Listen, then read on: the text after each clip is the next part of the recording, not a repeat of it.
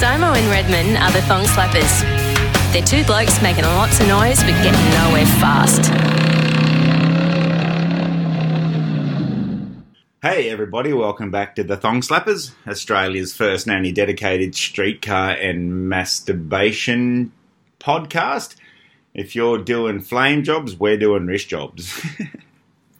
Anyway, Simo can't be with us tonight, unfortunately, for our Australia Day special. He's in Dunedoo doing a special project, which I can't elaborate on now, but I will give you some more details later. He's doing it with, of all people, my dad, Brian Plankman.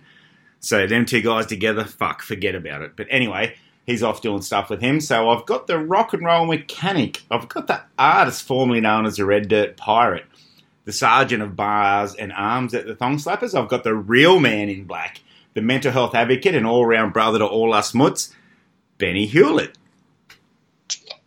G'day. G'day, Ben. How's it hanging?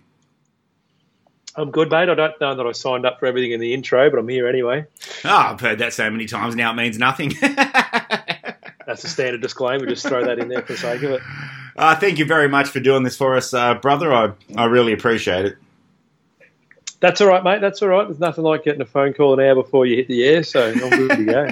Yeah, that's Simon's. Bob Cotmel. That's Bob Cotmel's fault. Clearly, it's his fault anyway.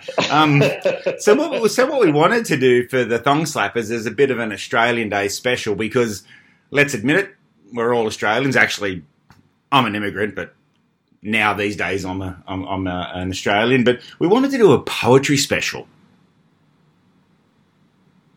Did everybody just hang up? Crickets? No, so we're the Thong Slappers. We're actually the real Thong Slappers, not that wanker that does the Land Cruiser. Have you seen that wanker that thinks he's the Thong Slappers with the Land Cruiser bullshit? Look, you can only help so many people in your life, and I just think you need to understand your limits of who you can and can't help, and I just don't think we can help him.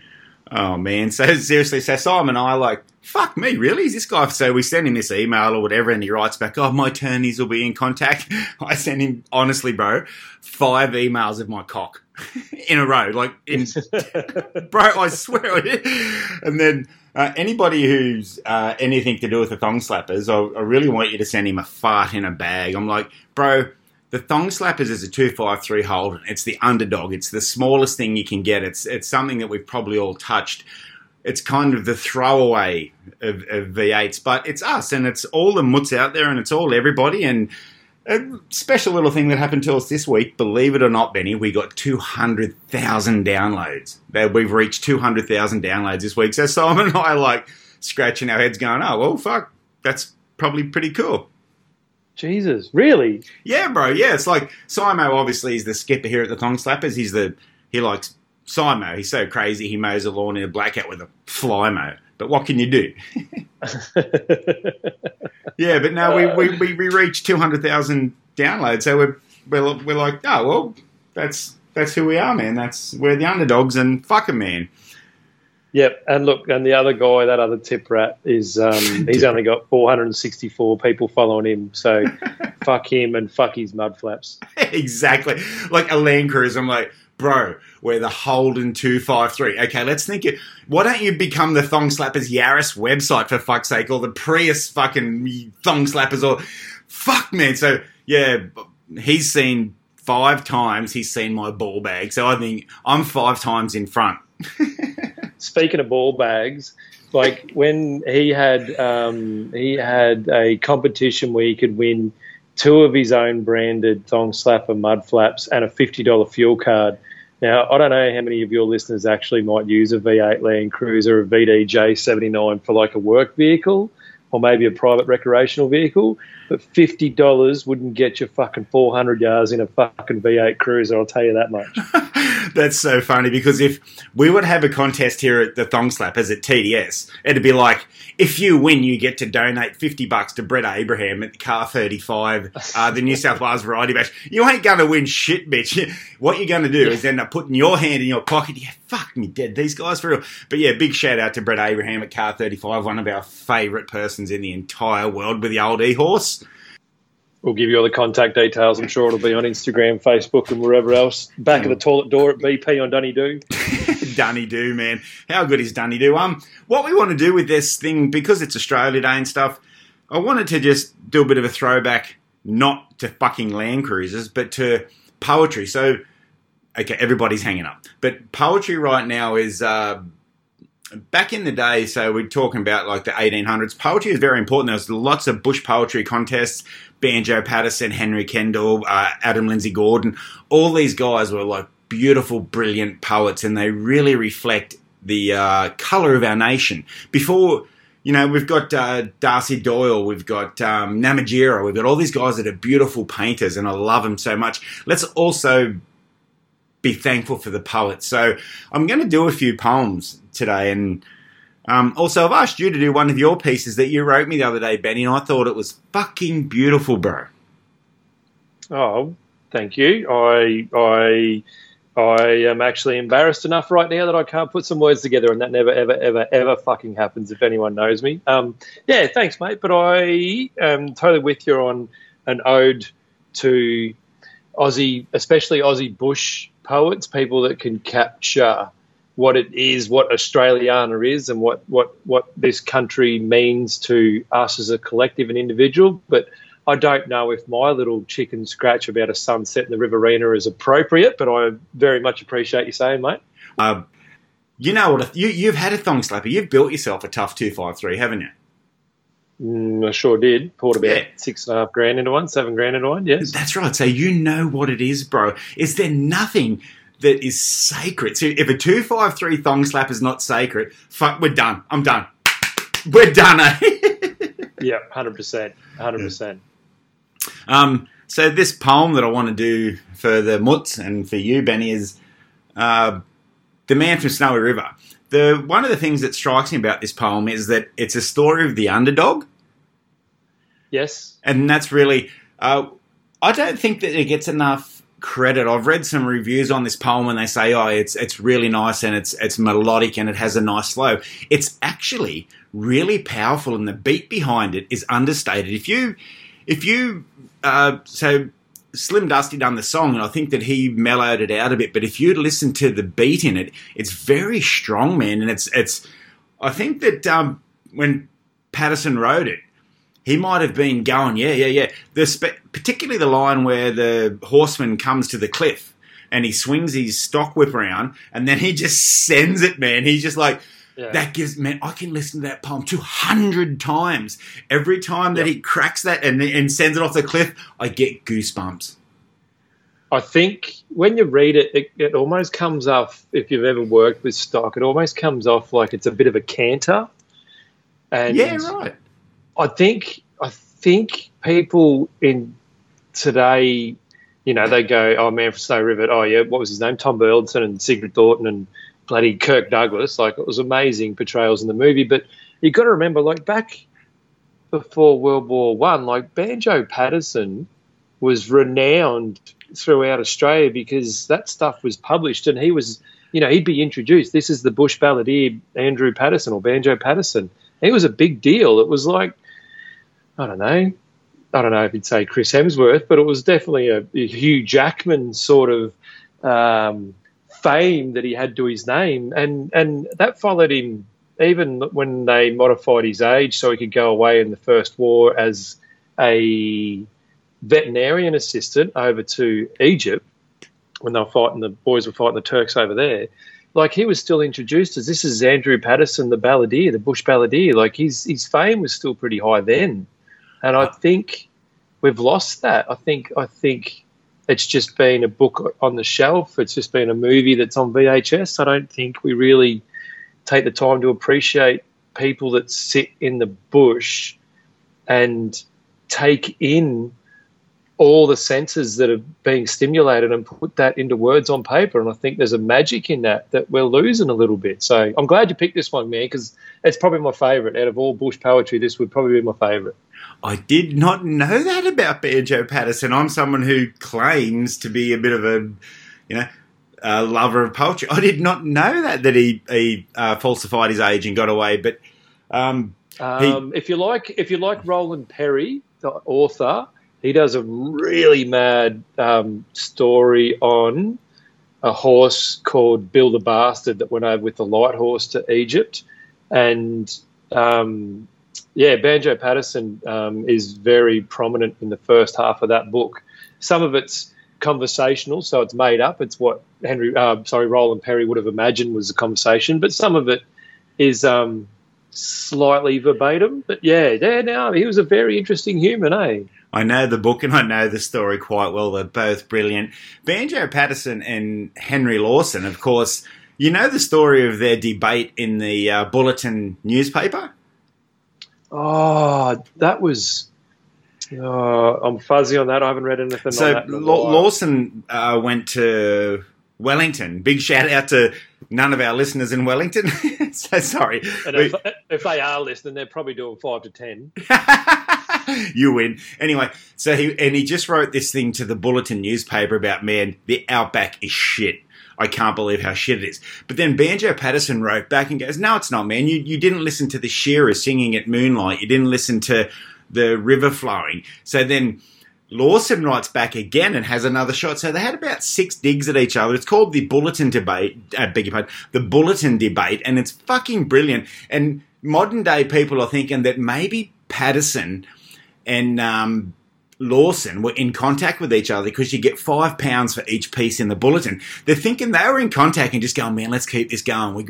This is how we're putting food on the table. $1. Yeah, so that they're thinking that, maybe this is just a bit of a piss take. So, but it's a brilliant thing, and it's an important part of Australian history. Oh, yeah, it was after that debate. Yeah. It was after that debate that Henry Lawson packed up his bongos and pissed off and worked in and around Burke for 6 months. Yeah, he's a painter. He was a house painter. That's right. Yeah. Because he had a poem called Burke, and if you know Burke, you know Australia. And he talks about it being that hot in the summer that he spent in Burke, New South Wales, that magpies were falling dead out of the trees, and the state government was actually running the trains all the way to Burke to pick people up in carriages and take them over the coast because it was so hot. It is hot, man. My grandfather was a road worker out that way, Ron Caddis, actually, and he used to say, mate, it's that hot, it'll boil the piss in a dead dingo. What a great line. But this is the important part of Australian history that I wanted to speak about and I wanted to capture because, it's very easy these days to get all lost. But, yeah, this is part of us. Do you mind if I recite this poem, The Man from Snowy River?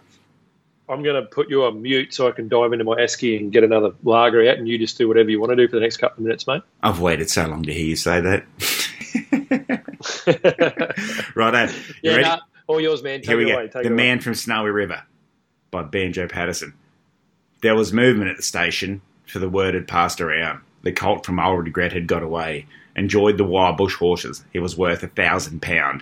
So all the cracks had gathered to the fray. All the tried and noted riders from the stations near and far had mustered to the homestead overnight. For the bushmen love hard riding where the wild bush horses are, and the stock horse snubs the battle with delight. There was Harrison, who made his pile when Pardon won the cup, the old man with his hair as white as snow. But few could ride beside him when his blood was fairly up. He would go where the horse or man would go. And Clancy of the Overflow came down to lend a hand. No better horseman ever held the reins. For neither horse could throw him while the saddle girths would stand, and he learned to ride while droving on the plains. And one was there a stripling, on a small and weedy beast. He was something like a racehorse undersized, with a touch of time or pony, 3 parts thoroughbred at least, and such as by mountain horsemen prized. He was hard and tough and wiry, just the sort that won't say die. There was courage in his quick, impatient tread, and he bore the badge of gameness in his bright and fiery eye, and the proud and lofty carriage of his head. But still so slight and weedy, one would doubt his power to stay, and the old man said, that horse'll never do.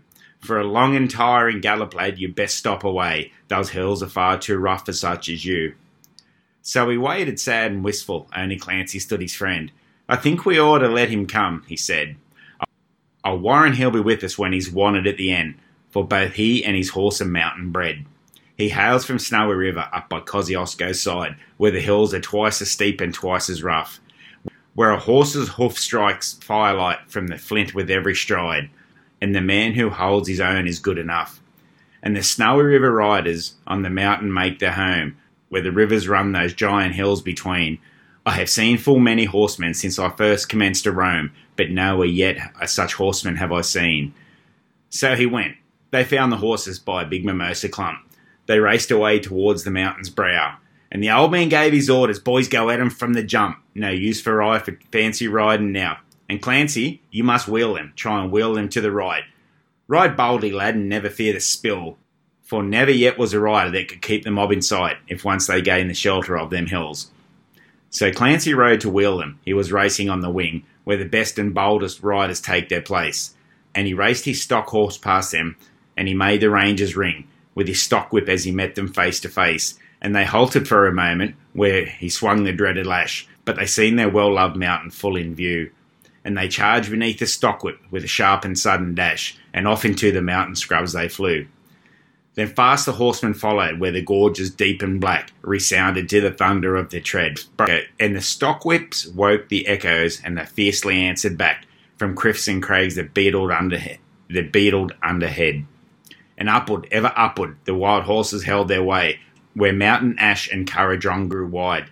And the old man muttered fiercely, we may bid the mob good day, and no man could hold them down the other side.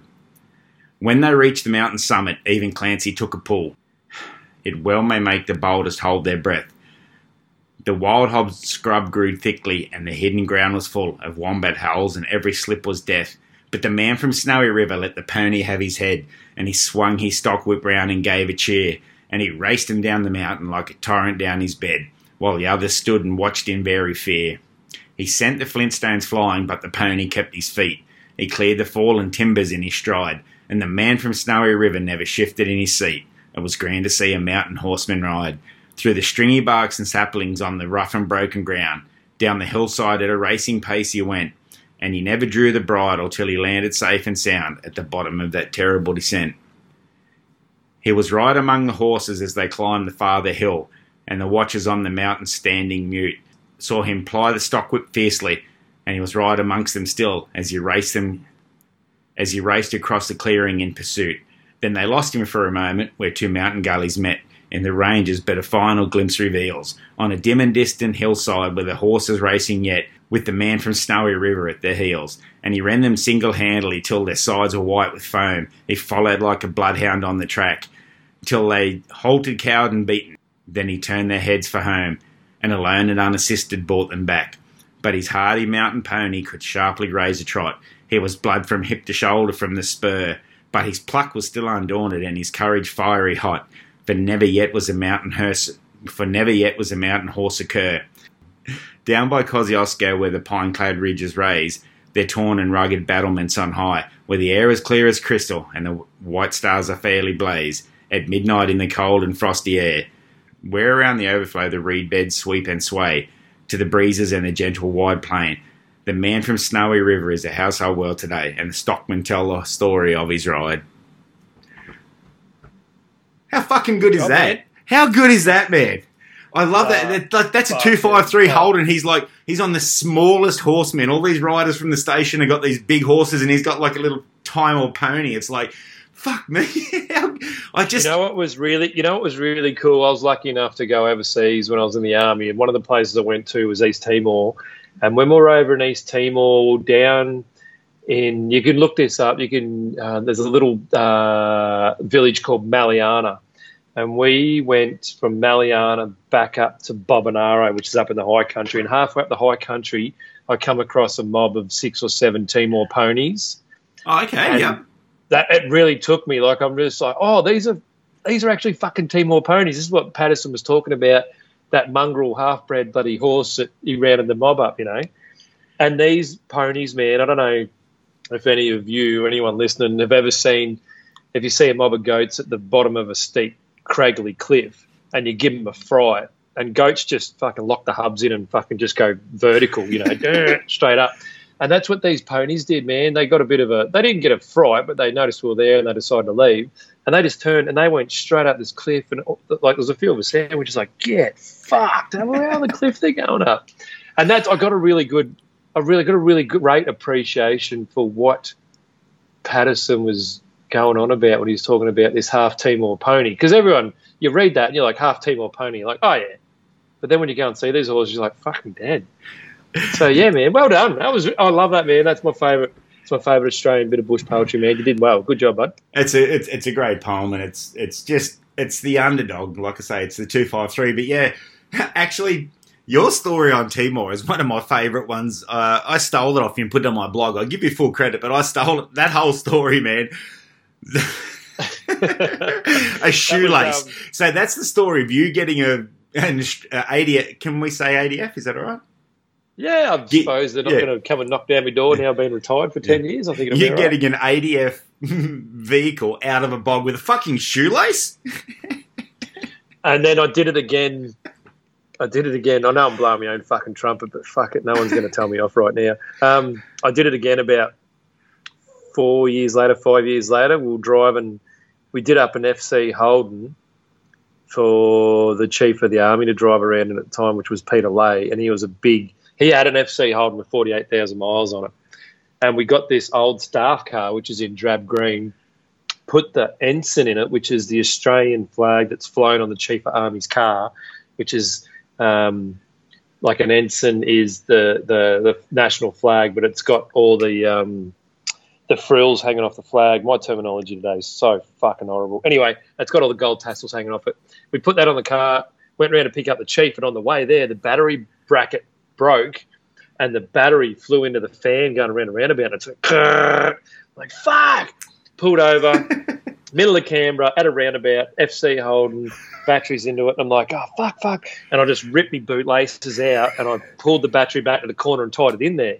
Got round to the Chief's house, pull up, g'day sir, how you going? Oh Ben, what do you got here? Oh, we did this for you sir, we want to take you down to Summernats, blah blah blah. And he goes, this is awesome. He looks around the car and he looks inside and he goes, oh, pop the bonnet, mate. And I'm like, sorry, sir. And he's like, pop the bonnet. I'm like, no worries. So I pop the bonnet and he's looking in there and he goes, oh, yeah, that's original. That's not original. That's original. And he's like, Ben? I'm like, yes, sir. And he goes, are they your bootlaces? I'm like, yeah, we had a bit of a breakdown on the way here, sir. But, we got it sorted. We're all there. You boys, But that was a funny day, actually. That was a really funny day. That ties in really well with something that I know your father was a great fan of, John Williamson, and tying it up with Wire Bro just to keep the road on the show. That's what this Australia Day podcast is about. That is, your dad would have loved that. Tell me different. Yeah, no, you're right, 100%. You're 100% right, mate. 100%. Another great ADF story is the gentleman that lived across the road from me. He's now retired and moved to a retirement home. Bev and Don. His name's not Bev, obviously, but Bev and Don. Don was the padre of the Australian Army for a long time, and he's telling me, so this is an Australia Day story, he's telling me the story that the padre actually adopts the ceremonial rank of the highest ranking officer in the room. You'd know that. So he had to go on a movement, and Cosgrove was there. So there was Don was the padre, and he jumped on is it a C-130? There is that the Australian aeroplane? Is that C-130 Hercules? It would have been at that time what they called a Jaybird, which is when they went from the 4-prop to the 6-prop. Yeah, that's it. So of course, and when you're talking about Cosgrove, just in case we've got to fill in a few gaps, Cosgrove was Chief of the Army, then Chief of Defence Force, and he's now the Governor General. So by all understanding, a really great guy. But so Don jumped on this C-130 with him in Townsville, and they had to head to Weipa for some war games or whatever. What's the political correct name for war games? Or movement or something? Exercise. That's it. And so as they were going for Georgetown, the plane developed a problem. Not a huge problem, but they have to land or whatever. So they come and see Don and Cosgrove and say, look, gentlemen, we've booked you into the local pub here at Georgetown, so there'll be no problem. We've got a taxi waiting for you. So they land the plane and they fly an engineer to fix the plane. Meantime, they send Don and Cosgrove to the local pub. So unbeknown to them, there was like 45 jeeps all heading up there to the same movement in Weipa. There's all these diggers in jeeps heading up there. So when they pull up out the front of the pub, there's 2 jeeps out the front, like 2 Australian ADF jeeps. As they walk through the pub, here's 5 diggers sitting in the pub with a beer each. And Don reckons, to Cosgrove's absolute credit, he walked straight past as if he never even seen him. He reckons the 5 diggers all turned as white as ghosts, and they heard these jeeps start up in the driveway. Every single one of them took off. But how's that a great story for a bit of Australiana right there? That's perfect. Yeah, absolutely. Look, I had the privilege of bumping into Cosgrove a couple of times because he was ex-First Battalion and I worked at First Battalion up in Townsville for quite a number of years, 6 years I think. And I got to meet him there really quickly, and I got him to meet him down at the Army Trade School, and I was teaching down there. And look, awfully charismatic human being. Definitely had the physique of someone who enjoyed steak and beer. But like all of us, mate. But like he was no bullshit, no carry on, a spade, a shovel. And I'm not going to pretend that you dodgy diggers don't get up to shit, because no doubt he would have got up to shit when he was a young fella too. But just a realist and just very, very relatable human being. He could speak to the Prime Minister and he could speak to the newest digger in the Australian Army, and he was just extraordinarily relatable. And yeah, no, it was really cool to be in an audience and watch him have 500 or 1,000 people just eating out of the palm of his hand, just being his charming self. It was a privilege to be able to watch that, eh? And actually, let's not pass up the fact that for the Australian Defence Force, you built the world's coolest fair lane. I'm never going to not tell that story ever. For someone who's about as lucky, I'll tell you what my luck usually is. My luck is if I fell out of the sky into a bucket of nipples, I'd come out sucking me thumb, fucking hands down guaranteed. But I tell you what, my time in the Australian Army, I did manage to come away with some really amazing experiences. And, yeah, getting paid to build, big block blown, big block forward, that was one of them, for sure. So that fair lane, I've told this story on the Thong Slappers podcast before. Well before I knew you, I took my ex-wife, the witch, and myself to the V8 supercars at Townsville, and the green fair lane was there, and the blower was higher than the roof. And I explained to the witch, I went, if a car has a blower higher than the roof, it's fucking cool. And she's like, oh, okay. And I stand by that still. Today I stand by that fucking decision, eh? It was good fun. It was a heap of fun. That was a heap of fun. So there's a road that goes from Richmond, Windsor, New South Wales. Big g'day to Tammy, one of our listeners. Goes from Richmond, Windsor to Lithgow, and it's called the Bells Line of Road. Have you heard of it? Yep, sure have. It is one of the most beautiful drives. When I was a young man, I had HSV, I had a fucking Gemini, I had a fucking HR, whatever. I had all these a flotilla of shit. And I used to drive along that road. I was working in Sydney, girlfriend in Bathurst, the whole thing. I used to drive that road a real lot of times. And there's a poet called Henry Kendall, and he wrote an article about the bellbirds in Bellbird Hill. And it's just a most phenomenal piece of poetry. And every time I get to Bellbird Hill when I leave Richmond, I wind the windows down in my car, I stand on the gas, I listen to that V8 burble, because, if you don't have a V8, whatever, but also I listen to I listen to the bellbirds. One thing, we had a Volkswagen Beetle when I was a kid. My mum had a Volkswagen Beetle, and one thing we do when we drive along Bellbirds Road, didn't have a radio, whatever, that shit, fucking only had AM radio, we'd recite poetry. So that's so fucking cool. You've got Wi-Fi, Bluetooth, whatever the fuck all the shit is in the car these days, but does a family really recite poetry while they're driving along? Probably, it's a bit nerdy, I know, I'm sorry, but yeah, anyway, it is what it is. But this poem we always used to recite when I was a kid, and I love it. Would you mind if I was be very indulgent, and as an Australian Day thing, it's by Henry Kendall, it's called Bellbirds. Could I please just recite it, because it's so fucking beautiful, and it's about that specific piece of road. Yeah, man, all yours, brother, go for it. This is Bellbirds by Henry Kendall. By channels of coolness the echoes are calling, and down the dim gorges I hear the creeks falling. It lives in the mountains where the mosses and sedges touch with the beauty the banks and the ledges.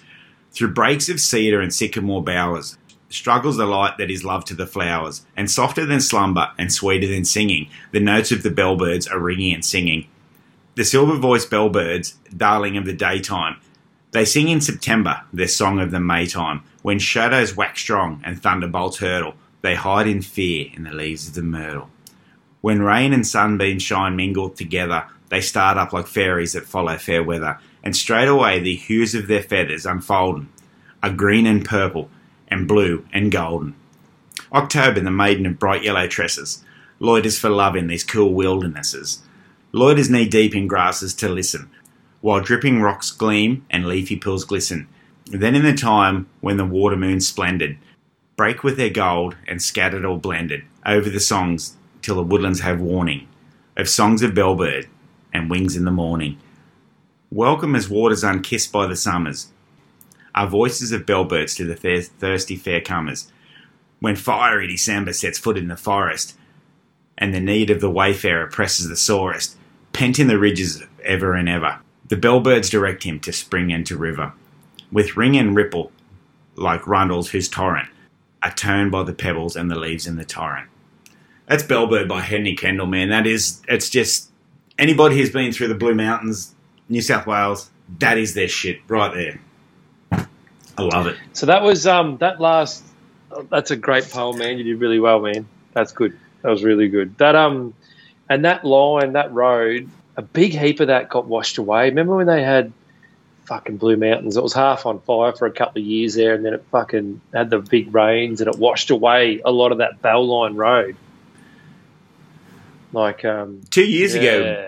2 years ago when you and I went to the Summit Nats, I drove through there because my mum lives very close to the Blue Mountains. I drove through there and it was just on fire, man. I don't know, people who probably follow the Thong Slappers, I stopped and gave a carton of beer to the rural bushfire brigade. I went, here, I said to the guy, can you take this in uniform? He goes, fuck, who's going to say anything?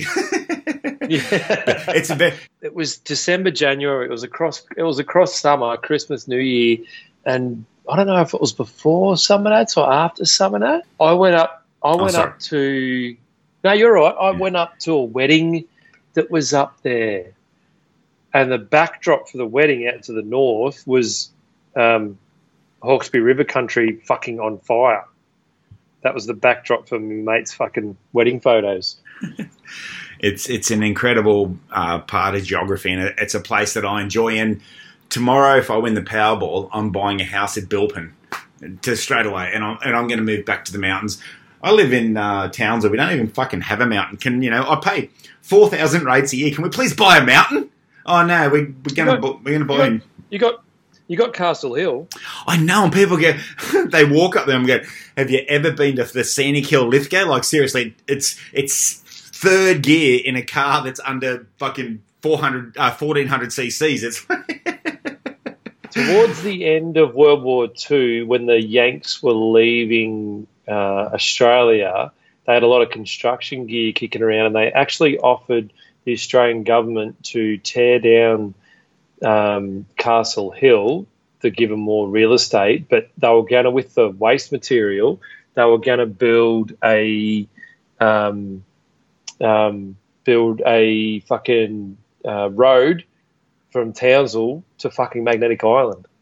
I do remember that story, and we've got a very remember that story? Yes. Well, there's a car park that they built already, so they done about I don't know. There's a car park in Townsville behind that they started to do it already, and we've got a very good friend at the Thong Slappers, Tony Collard. He's the skipper from Maggie Island, so I often remind him that I'm like, imagine if we built the road, and he goes, "Fuck you, keep you mainlanders out of this fucking show." So big day to Tony, anyway. But he puts up the most awful photos on fucking Instagram. Have you seen some of the shit he gets up to?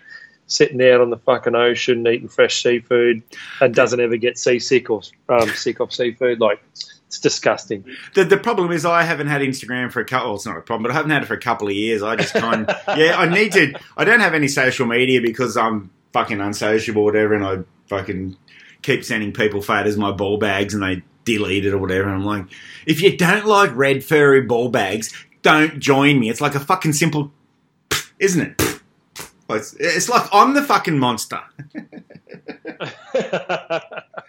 Hey, there's an article that you wrote about Sunset.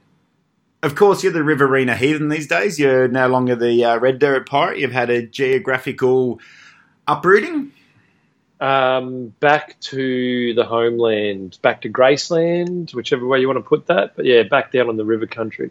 You sent me something a while ago that I thought, I stole it. I have no fucking problem in saying it. I stole it and I posted it on my blog. Would you read it for us, please, mate? Like, it's... Just the one on the sunset, you mean? Yeah, it's fucking perfect. Yeah. And I don't give Hollow compliments on writing. I can't do it. But yeah, this, I fucking love this piece. It's Australia Day special. This... Fuck. Go.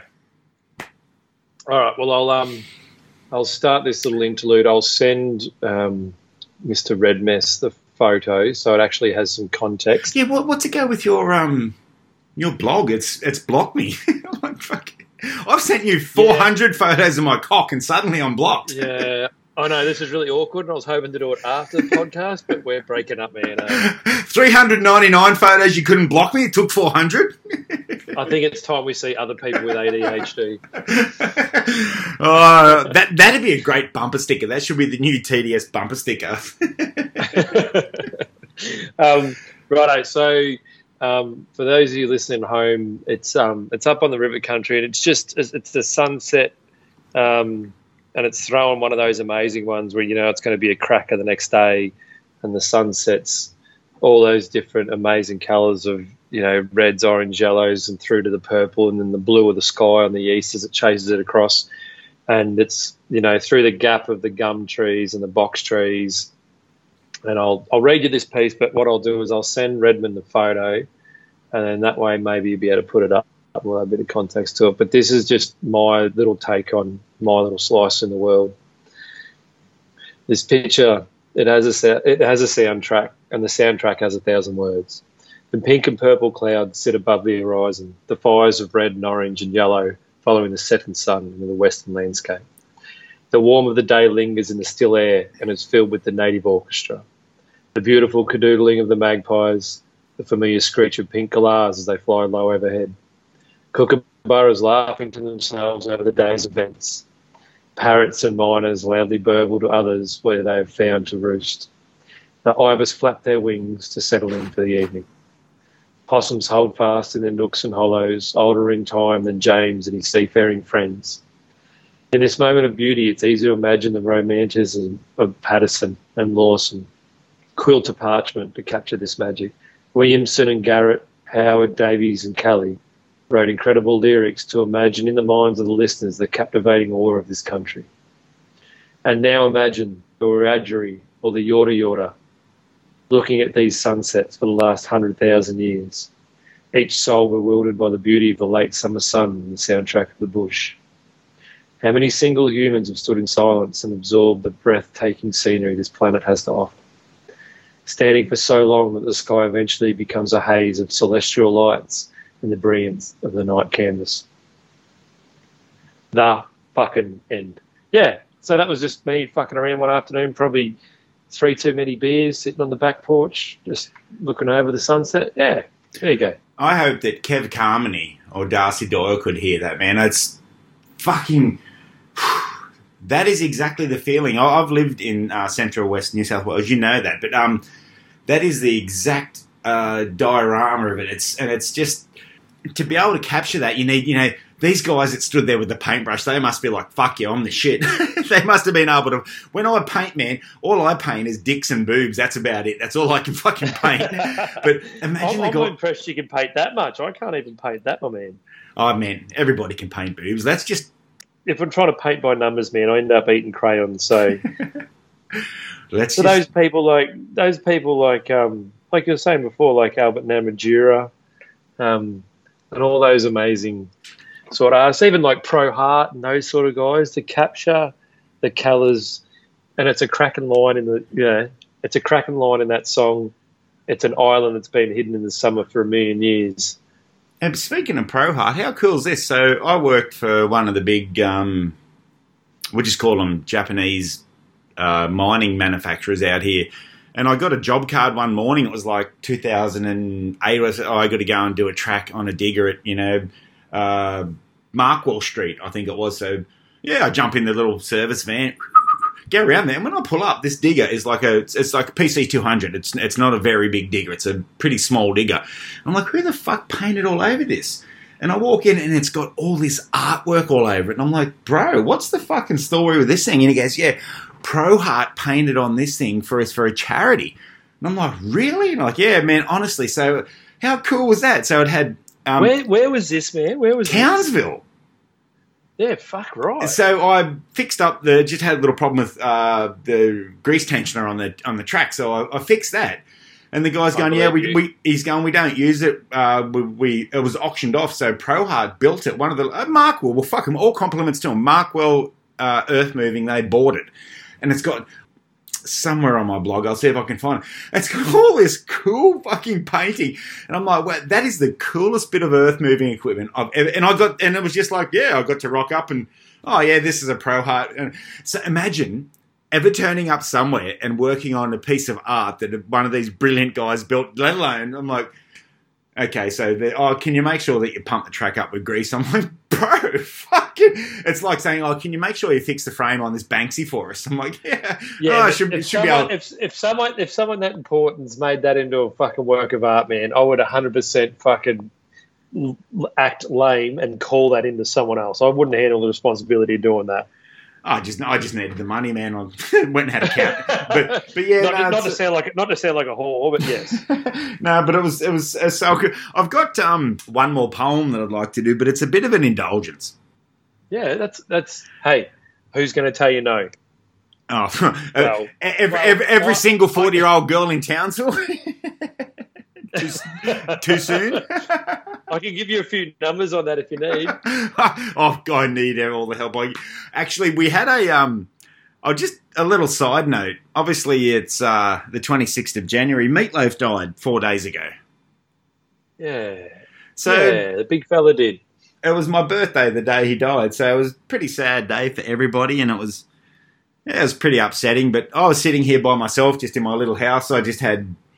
I was actually reducing some red sauce for dinner, so I'm just cooking a bit of dinner. It was like 7:30 at night, no drama or whatever, and it was just, I'm just thinking, on the news, Meatloaf, I'm like, whatever, farewell, big man. And then there's a bit of a kerfuffle out the front, like cars pulling up and people, okay.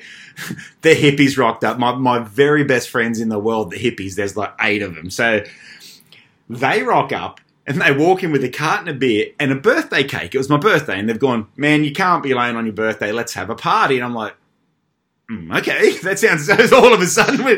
And they bought a CD. They bought the Meatloaf CD because I still have a CD player, bro. And they've still got one and we still kind of use them. So opened the CD player. We put on the Meatloaf CD and we had the best party. So I've lived in this house for 15 years, maybe 16. I think I bought it 15 years ago. We had one of the best parties that this house has ever fucking seen, and it's had a fair few fucking decent parties, man. And so I think I texted you the next morning. We're like, bro, we gave Meatloaf a send-off that he would love.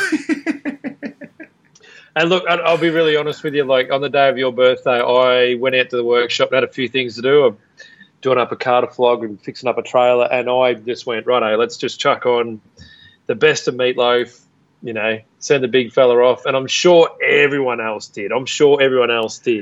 Anyway, that night, having dinner with the kids, and I put a bit of Meatloaf on, and the kids are like, oh, yeah, this is Meatloaf. And I'm like, the kid's mother, so on her side, their grandma and grandpa, they loved Meatloaf. Like, they'd put Meatloaf on in the kitchen when the kids were younger, and they'd get caught in the pantry necking each other, Absolutely love Meatloaf. So I'm trying to tell the PG version of this to the kids and give them a bit of context to what Meatloaf and good music and stuff.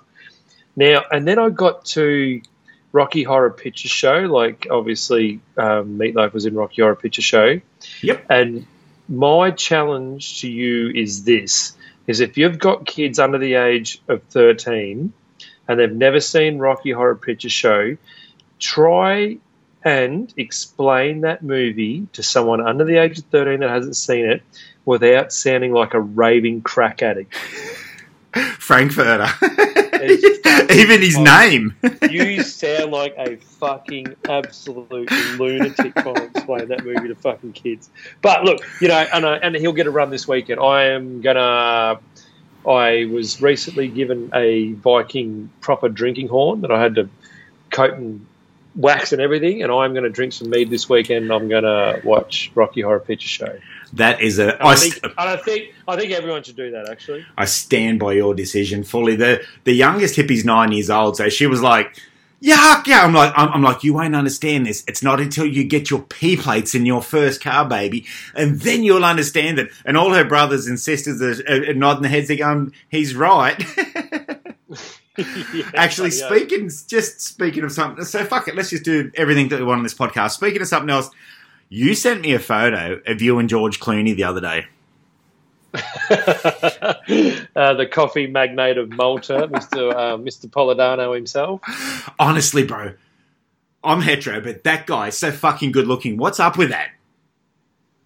Look, I think if you're comfortable enough in your sexuality and you're like, yep, I like chicks or whatever, you can still look at a guy and go, he's a good-looking dude. I understand why women like him. And he would be, if you could imagine George Clooney, except he's from Malta and he's 6'4" and runs a garage in Echuca and enjoys coffee, that's our friend Clive. And he happens to have a, blown small block in a blue HJ. It's a very nice car. So, you and Matty Waters and all the guys were at the Summernats, and I couldn't come because I was at the fucking Dick Farming tending to a crop of massive 6-foot fucking cocks. Anyway, Cue soundtrack, cue violins. It was so funny. So, Matty Waters sending me photos of all these cars, and I'm like, yeah, that is beautiful. That's hot. Kurt, our mate, he's got the blown Corolla and all. What's the McFry? Big Kurt. What's McFry? He's got the black HZ. Yeah, I went for a run in that at Summernats a year before. Yeah. So he said, didn't you also go on an Escort with like a blown 253? Oh, bro, I went to go in tough 253. Seriously, I went to go and call on fire, ripped the door handle off, man. I thought I was going to die. It was like, and then his missus gives me a beer, bro. Best day of my life. I guarantee when this goes to air, my inbox will fill up. You're a fuckhead. Why'd you bring that up for? Poor old Shannon bent some valves this year. Big shout out to Shannon. Sorry, man. I know you had some tough luck at Summernats this year, but he's got those new 180 degree valves that go on those Holden heads. I also bet when you put my inbox filled up, Simon Major will do a filthy innuendo of sexual horror. I think Simon Major has only ever shaved his head since being friends with you, so therefore he physically can't grip his own hair to pull it out. But that's just a theory. I can't actually prove that. No, I think that's true. But, so I get all these photos from Summernats. Matty sending me these cars, all these guys, and then you send me one with Clive. And I'm like, but yeah, no, it was, he's a really nice guy, and him and all them guys, mate, were really nice to me at the Summernats, and I've got to get back there, and it was a really good time, and I think we need to do that again, bro. Yeah, look, I'll be really honest. I was there with all the boys from Newcastle and Clive and the Riverina Thrashers. And, yeah, look, not to blow too much wind up your ass, but you were missed a bit, even if it was just for comedic value. But, look, those boys, they're just really good dudes to hang out with. They're all into the scene. They're all into, their kids and their wives and their girlfriends being in the scene. And they're all the best parts of that car festival that you can totally imagine, and just to hang around with them and cruise down to Braddon on Friday and Saturday night with them and hang out, like just really cool guys, man. Yeah, but no, we had a ball. We had an absolute ball, and actually, Kurt, if Kurt does listen to this, Kurt's got a methanol blown small block in a yellow Corolla, and there was a couple of gentlemen at the Summernats that were driving some rotaries, and the particular ignition system they had on these rotaries had a very sharp cutout feature at the top end of the rev range, and they felt the need to drive around Epic or the Summernats cruise route, letting everyone know where the cutout was, and it's quite sharp and painful when all that unburnt fuel's igniting in the exhaust on a rotary. So anyway, Kurt got up next to him and he proceeded to use his ICE ignition, big shout out to Michael, ICE ignition two-step on the methanol small block. And the next time he went past them, they put their hands up in the air, time out, sorry, no more. They tapped out. And I'm just like, Kurt would have to his head size would have to be equator. He's got the biggest fucking head on a human being ever. But I'll tell you what, I really love Kurt for just doing that to those rotary wankers. I really like it. He's built like a brick shithouse. Doesn't hurt as well. No. If you look up brick shithouse in the Collins Dictionary, it'll give you the definition of brick shithouse, which he fucking is. No, he was good to me when we went down as well. All them guys, like I've said this before, and this is a pertinent comment for Street Machine magazine, who I love, and Matty Waters is gonna have to be one of the most important young guys in the scene, bro. He was sending me these photos, this commentary, and he's a lovely kid. You got to admit, he's our little brother. We love him like fucking ice cream cake, bro. He knows everybody at Summernats. So we're walking around Summernats back in when I went. He introduced me. I read this as Chick, like just. Not even his second name, not even Chick Henry. He's like, oh, I read this as Chick, and Chick's like, oh, here you go, Matty, his dad here, yeah. Matty has been going there since he was a little kid, man, seriously, and he just knows everybody, he knows the whole scene, and going there with him is a fucking joy, man. He should have Matty Waters Summernats tours, seriously, and $400 a ticket, man, I'll have 6, thank you. Can I have 10? But he remembers cars, he remembers names, he remembers people, he remembers events, he remembers who won what burnout comp, who was in the top 10. He knows, like, if a car goes past and it's been sold and it's had a paint job, he knows who the current owner is, who the former owner is. And you know what? And that extends, if you happen to be lucky enough to go to Wagga Wagga, which is a beautiful place in New South Wales, anyone would think he's the fucking deputy mayor. You get around Wagga Wagga and you can't have a night out with Matty Waters because he's just too busy just kissing babies and shaking hands. Like, it's just... I fucking love the kid. I fucking absolutely love the kid. He's just an absolute mullet-wearing, bad mustache sporting, 6'1", 75 kilo fucking Street Machine encyclopedia. He is. And if any hate gets on the millennials, then let's give him Anisha and let's give him Matty Waters and go and Nards. G'day Nards. Let's give him back them and go. You know what? Fuck you. These are our people. These are. Yeah. Matty makes me laugh, man. We submit our champions to the pledge. Yeah, here we go. No, he's a good kid, but he's an encyclopedia of the street cars. So Back to. I might do this last poem, and it's a poem that I wrote about. So it's pertinent at the moment because it's summer.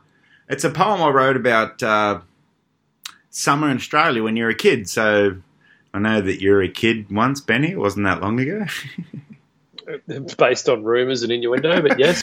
I was very lucky with this poem. I don't want to bang on about it too much, but I won a national poetry contest with it somehow. Nobody else must have fucking submitted their fucking entries, but yeah, that's exactly how that works. That's exactly how that works. I really want to. Good job. Yep. I really want to put this poem in to finish this podcast. And honestly, every day when I wake up, man, I wake up excited. I don't wake up and I'm scrubbing my eyes and I'm like, oh fuck it. I wake up and I'm fucking excited, and it's a curse and it's a blessing as well. Every day I wake up, it's fucking Christmas Day. I wake up and I fucking jump out of bed. I'm fucking excited. So this poem captures a little bit of that for me. Still today, I'm 49. Every day I wake up, I'm like, fuck, let's do it. And yeah. Anyway, it's called Holidays. So there we go. That's a bit of an intro, isn't it? All right, you do your thing. Holidays, 2847. That's a postcode. Awake and excited. Blinded by excitement.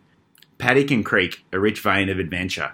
Bikes, airborne dares. Sunburn, torn shorts, stitches and blisters, dogs now legends, laughing babes in swimming pools.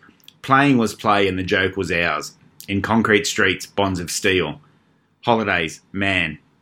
Dawn can stand unaided. Sunlight, then day begins. Idle boots by the door. Hour and minutes not tended for sale. Tea can go cold. Make another.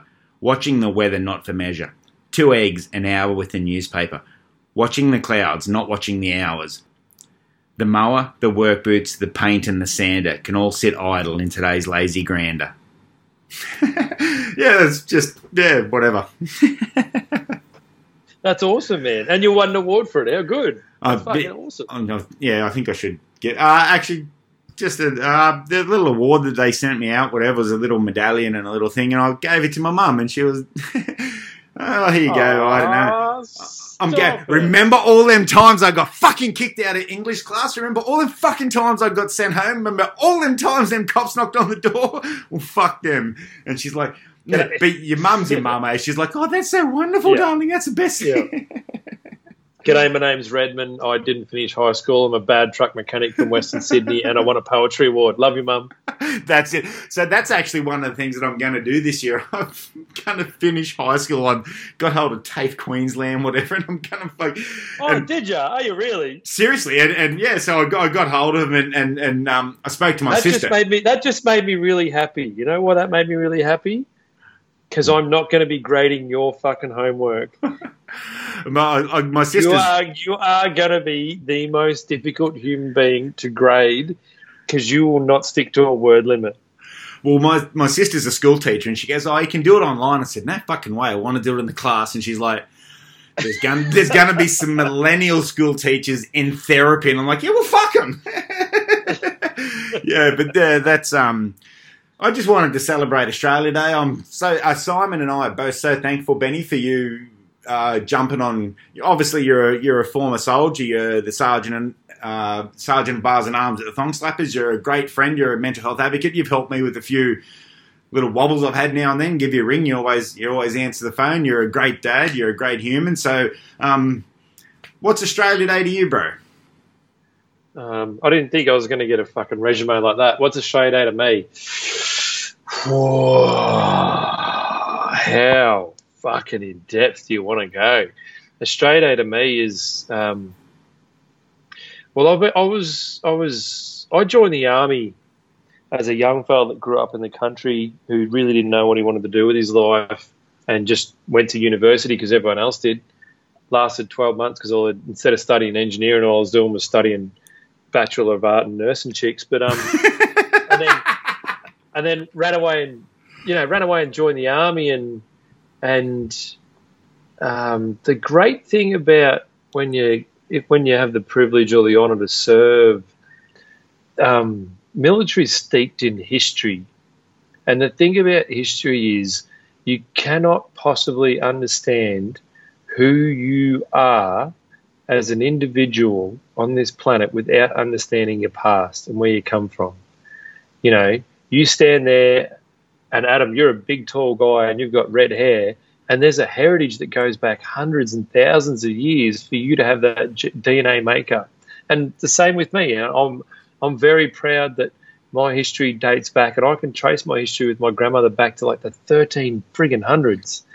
And I can tell you that back when the English family, the royal family, was basically sacked and executed and the Cromwells were put in power, the captain that was charged with regicide, which is the extermination of a royal family, regicide, that was Captain Charles Hewlett. Is that something to be proud of? I don't know, but it's still part of my heritage. Do you know what I mean? Like I've got parts on my mum's side, and half of my mum's side come out as convicts on ships, and half of my mum's side come out as the screws on the fucking ship. And then dad's side of the family, they come out like they're second generation blue bloods, staring me in the eyes when I go and see them, and they come out, 100 years ago. But you got to remember too, like when we went to war, when after Federation, when Australians went to war, we were this bastard mixed up, like yes, very heavily English convict, but we had the Chinese come out when the gold was on, the Europeans come out, and that created this really bastardized mix of people that the rest of the world sort of hadn't really seen before, because we got put in this big melting pot of cultures. And I think, combine that with people that have stood on the ground that we stand on for 100,000 years. Here's a fun fact. Do you know the oldest man-made structure in the world is the fish traps in the Warriner? I fucking swear I did. It's on YouTube. I promise you. I swear I did know that. 40,000 years ago. So when you sit on the bank of a river, or if on a side of a hill or by a beach you grew up on, and your parents grew up on that, and you really feel a connection to that place, imagine that you are part of a people that has been staring at that beach or that river or that hill or that sunset for at least 40 to 50,000 years, probably more like 100,000 years. Yeah, it's an old country. imagine the feelings that course through your body and your veins knowing that the soil that makes up the country you stand on make up part of your DNA. And I think what's amazing about Australia is how unique we are. And I think what's amazing about Australia is we've got this really shocking habit of we're going to get dealt a shit sandwich and we're going to get dealt a situation where we haven't got all the tools or the skills or whatever to do it. And you know what we're really good at? Getting the fuck on with the job anyway, regardless. And I think a lot of that, and for me as a soldier, like you read all those stories, and I was lucky enough on my promotion courses, I had to study these Victoria Cross recipients. And the guys that stood up to be counted in those times of absolute darkness, it wasn't that they weren't afraid, because courage is just the ability to get up and get on with it despite being absolutely fucking shit scared. There's no such thing as not being afraid. That's fucking horseshit.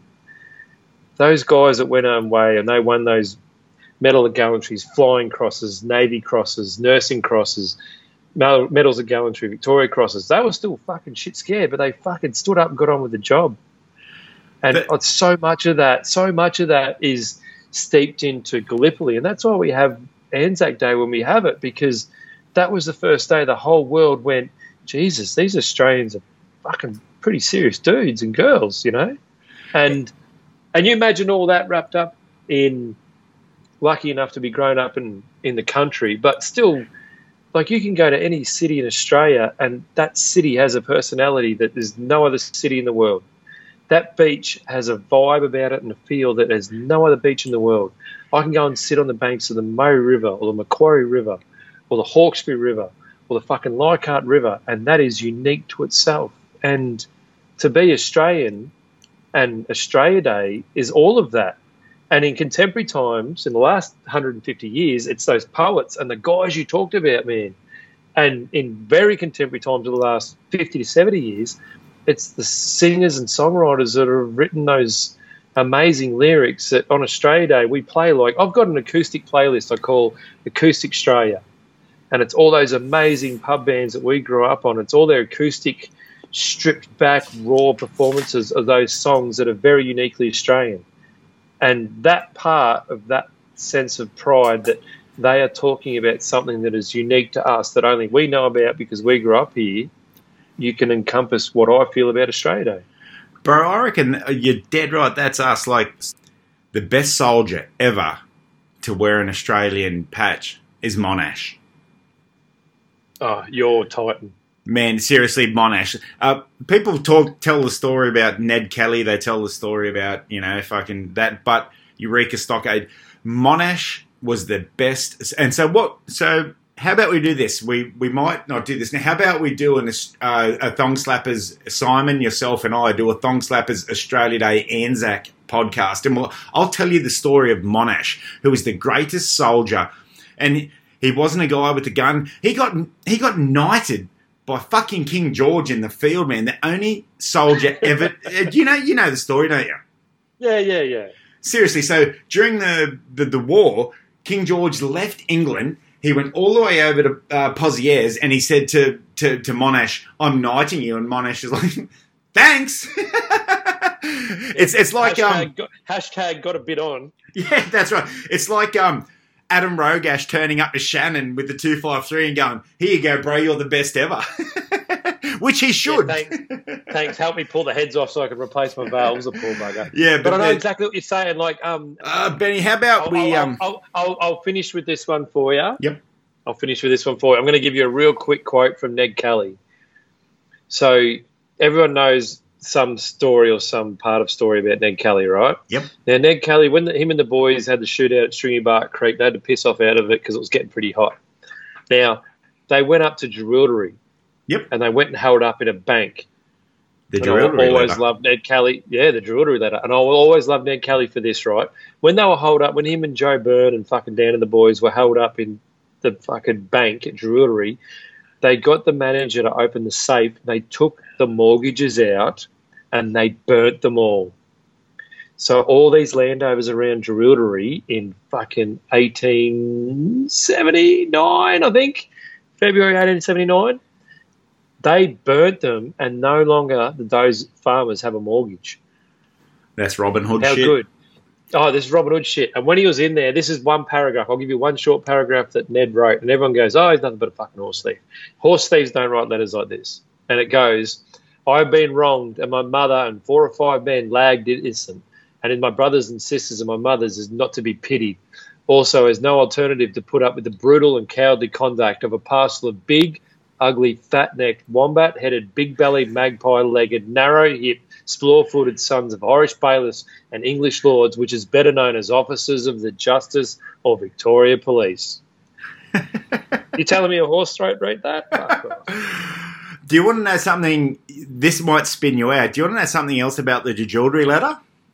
Always. Monash was there, bro. He was a kid. I shit you not. He was in that bank. What? Bro, I shit you not. Yep, he was. How fucking wicked is that? He was there. Is that fair income? Bro, I swear. You read his autobiography, General Monash. He was in there, bro. He was a kid in that bank. Did John Monash meet Ned Kelly? Monash claimed to have met the bushranger Ned Kelly during his raid in 1879. Thank you, Redmond. I take back everything I wrote on that fucking toilet door and Chuka BP about you. That's fucking amazing. But, bro, I am uncircumcised in 7 inches, so, you can leave some of it. Around. Yeah, very good. Man, I've got to shoot through. I've got some shit. I've got to go and check out the hippies or whatever. But thank you so much for doing this podcast with me. And Simon, thank you as well. I rang you up and go, Benny, I need a favour. And he goes, man, I'm not digging another fucking hole. I'm going, there's no one dead. And you're like, oh, okay, yeah, no worries. What do you need? If you ring somebody up in the middle... What do I do with this half a bag of lime I've got in the garage? If you ring someone up in the middle of the night and say, I need a hole dug, they're like, Benny Hill's like, okay. How deep? Most people are like, don't call this number. Benny Hill's like, oh, for fuck's sake. That is what makes you the sergeant of bars and arms. But how about we try and commit to doing the Anzac Day podcast? And keep it under 16 hours. Yep, let's do that. No, well, there's lots of stories that the ADF's obviously something... But we have to tell the ADF Fairlane story. There's a couple of stories that might come out. But, yes, I would. That'd be cool just to hang out and do that. Righto, well, we might knock this on the head. Simon would say, knock it off. He's so sexual. His sexual innuendo game is like level 10. He's like Luke Skywalker. And Luke Skywalker kissed his fucking sister, bro. What the fuck is wrong with George Lucas? I thought we were going to wrap this up, not go for another hour. Are you talking to me or Luke Skywalker? I could spend forever talking about this, but I won't, because it'll bring out my inner nerd and then my inbox will fill up again. Yeah, fill your inbox up. Yep. Righto, Benny. Thank you very much. Give my love to your family. Thanks for the poetry, man. I appreciate it. Oh, I don't know what to do. Well, I'll edit it all down and see what it comes up with. But yeah, thank you very much. I've got to have this to Simo by dawn. Yeah, it's 17:57 hours here. I don't know this 17, 18, 19. I don't know this shit. Fucking what is it in 6s and 7s and shit, bro? I'm dyslexic as fuck. So if it's daylight savings, it must be nearly 5 o'clock. Thank you. I don't know this 16. Why the fuck do the Army have these 16s and 18s and 19s? And I don't fucking get it. You mean the Army, Navy, Air Force, all pilots, all hospitals, all police force, all SES? Yeah, but not too many fucking truck mechanics. Because saying AM and PM that's what millennials do. Oh, we don't say BC anymore. We say BCE. Hey, do you know what Biffy is? BIFFY? Best friends forever? Nope. No.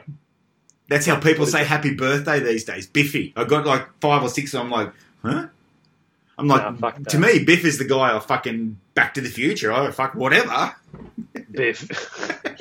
Biff Malou, isn't it? As funny as a screen door at a battleship. I'm going to go, Benny. I love you. Give my love to your children. Love you, man. Talk to you soon. Okay, bye. Love you too.